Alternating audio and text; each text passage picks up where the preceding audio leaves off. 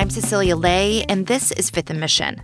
One of my favorite memories that my mom shares with me about immigrating to the United States from China is about her fascination with downtown San Francisco. It was 1979, and she was taking English classes on Grant Avenue in Chinatown. She was on the edge of the financial district, and she'd admire what she observed. The high-rise buildings, the cafes and restaurants bustling with people out on their lunch breaks, professionals in power suits and high heels, the sounds of traffic and people talking loudly and fast. My mom thought to herself, I want to be a part of that. I'm going to get a job there. Eventually, she did. She learned English and became a teller at Sumitomo Bank on Sansom Street. I love hearing my mom describe this snapshot of downtown San Francisco through the eyes of a young immigrant woman with big aspirations. Downtown San Francisco doesn't inspire that sentiment anymore. It's become the poster child for urban decay and perceived failed policies, and it's come to define the entire city to the rest of the world. Today on Fifth and Mission, urban critic John King joins me to discuss how we've lost sight of what else San Francisco is about. For a long time, San Francisco was not defined by its downtown.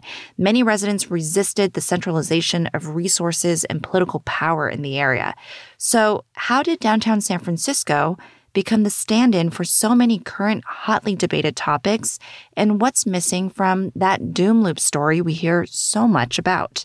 John King, always a pleasure to have you on the show. Well, thanks for inviting me again. John, downtown San Francisco makes headlines all the time now, but it also only makes up roughly about 40 blocks of the city. Why has downtown become synonymous with the entire city? Downtown hasn't just become synonymous with the entire city. It's become synonymous with the failed dystopian hellscape that is liberal, elite, progressive San Francisco, that has allowed things to run so amok that civilization is degraded and in decline, and the whole city is a wasteland. And that's very unfair, as anyone who knows the landscape knows, but essentially it's become this compact, ill-defined area that is where journalists go to show what has happened to San Francisco, whether they're from the Washington Post, whether it's the New York Times, the Daily Mail of England, Le Monde in France, and so on and so forth. I was doing searches using San Francisco and Dune Loop, a connection the Chronicle, for better or worse, has really put front and center in the last few months and has been picked up by lots of other publications. Certainly, the Chronicle has played a pretty big role in highlighting the troubles of downtown San Francisco to the world. The equation of downtown to entire cities, though, happens across the U.S., but is that especially true in San Francisco? I think until recently, it was especially not true in San Francisco. If you think of New York, you think of the skyline of Manhattan and all the drama. If you think of Boston, there's a neighborhoods versus downtown split there within local politics. But the Boston imagery is pretty set and settled. In San Francisco, I think for a long time, the local discourse has been neighborhoods versus downtown. San Francisco was the Castro, it's the Haight, it's the Embarcadero, it's the cable cars climbing up steep hills, it's Alamo Square. You know, it was kind of this panoply, and there are these big buildings downtown, and well, downtown's not really even San Francisco.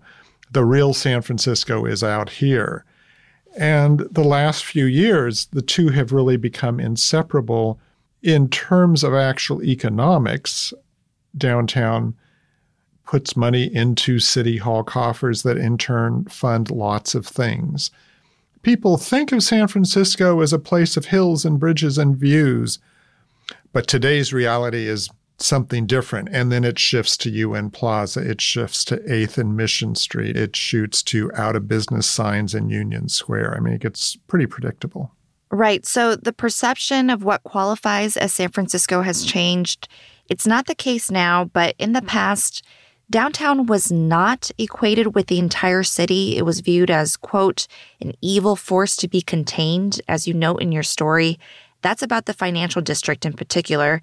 Tell me more about that past sentiment. This goes back into really San Francisco history stretching back into the 60s. The rise of neighborhood activism and the rise of kind of more of a left-wing progressive activism for a lot of good causes to kind of stop urban renewal from continuing in terms of just bulldozed neighborhoods. A place like Yerba Buena that we now just take for granted as this real nice little bowl and the convention center and all. I mean, a big chunk of that was bulldozed in the late 60s and stayed that way into the 80s and beyond.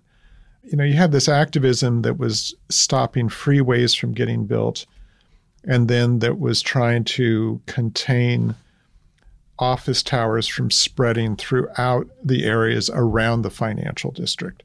And so downtown really became seen as this force that was essentially this kind of enclave of capitalistic excess. And the real San Francisco was the neighborhoods.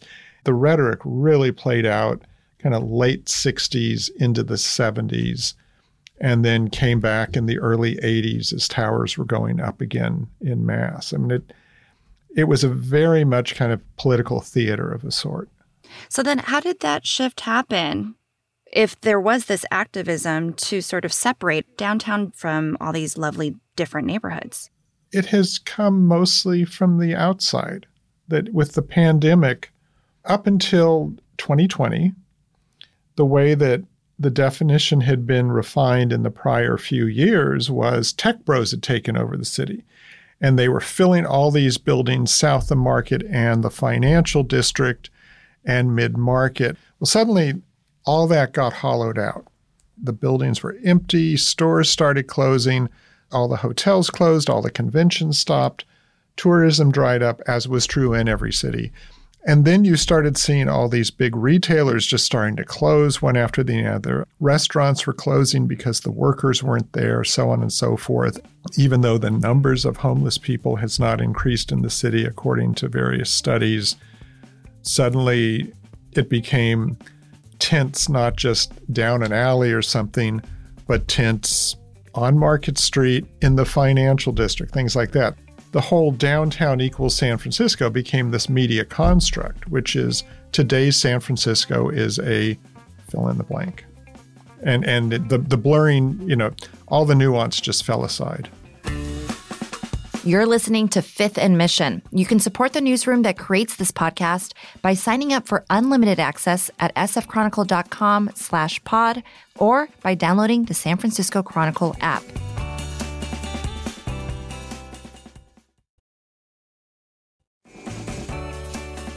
As you point out in your piece, John, there are other neighborhoods in San Francisco that are still upbeat and lively. I was recently shopping and eating in the Outer Sunset, and it felt like the community was great there and thriving. What stands out to you? Well, for starters, the Outer Sunset's great. I love it. But beyond that, it's just go down to Dogpatch, go out to Clement Street, go to Hayes Street, go to North Beach. A lot of these places, certainly North Beach, is livelier than it was before the pandemic. Go to the Embarcadero on a Saturday. It feels like a Saturday on the Embarcadero in 2019. And go to just regular Ocean Avenue. Places are doing really well out there, partly because people are working from home. So they're there, partly because people kind of got reacquainted with the notion of, hey, this is a nice place to hang around. If you really look close, you'll see maybe some of the more borderline retail places closed, you know, like hardware stores or things like that, that just couldn't make it through the strain. But the basic scene on a West Portal Avenue or on Noriega out in the Sunset or whatever, it really feels like these vital, vibrant neighborhoods. Yeah. But people aren't paying attention to that outside of San Francisco as much. These neighborhoods are now sort of suffering the collateral damage because of the bad rap that downtown gets. What do you think people are not understanding about modern cities these days?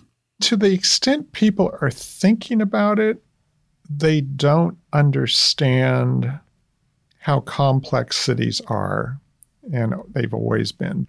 Unfortunately, I don't think there's a lot of thinking about it. The sad thing is San Francisco has kind of become a symbol. I think part of the thing people aren't thinking about is just you can never simplify a place. And that's always been true. It's very true now. But unfortunately, so much of the debate these days is so simplistic. So many people have images of San Francisco in their head.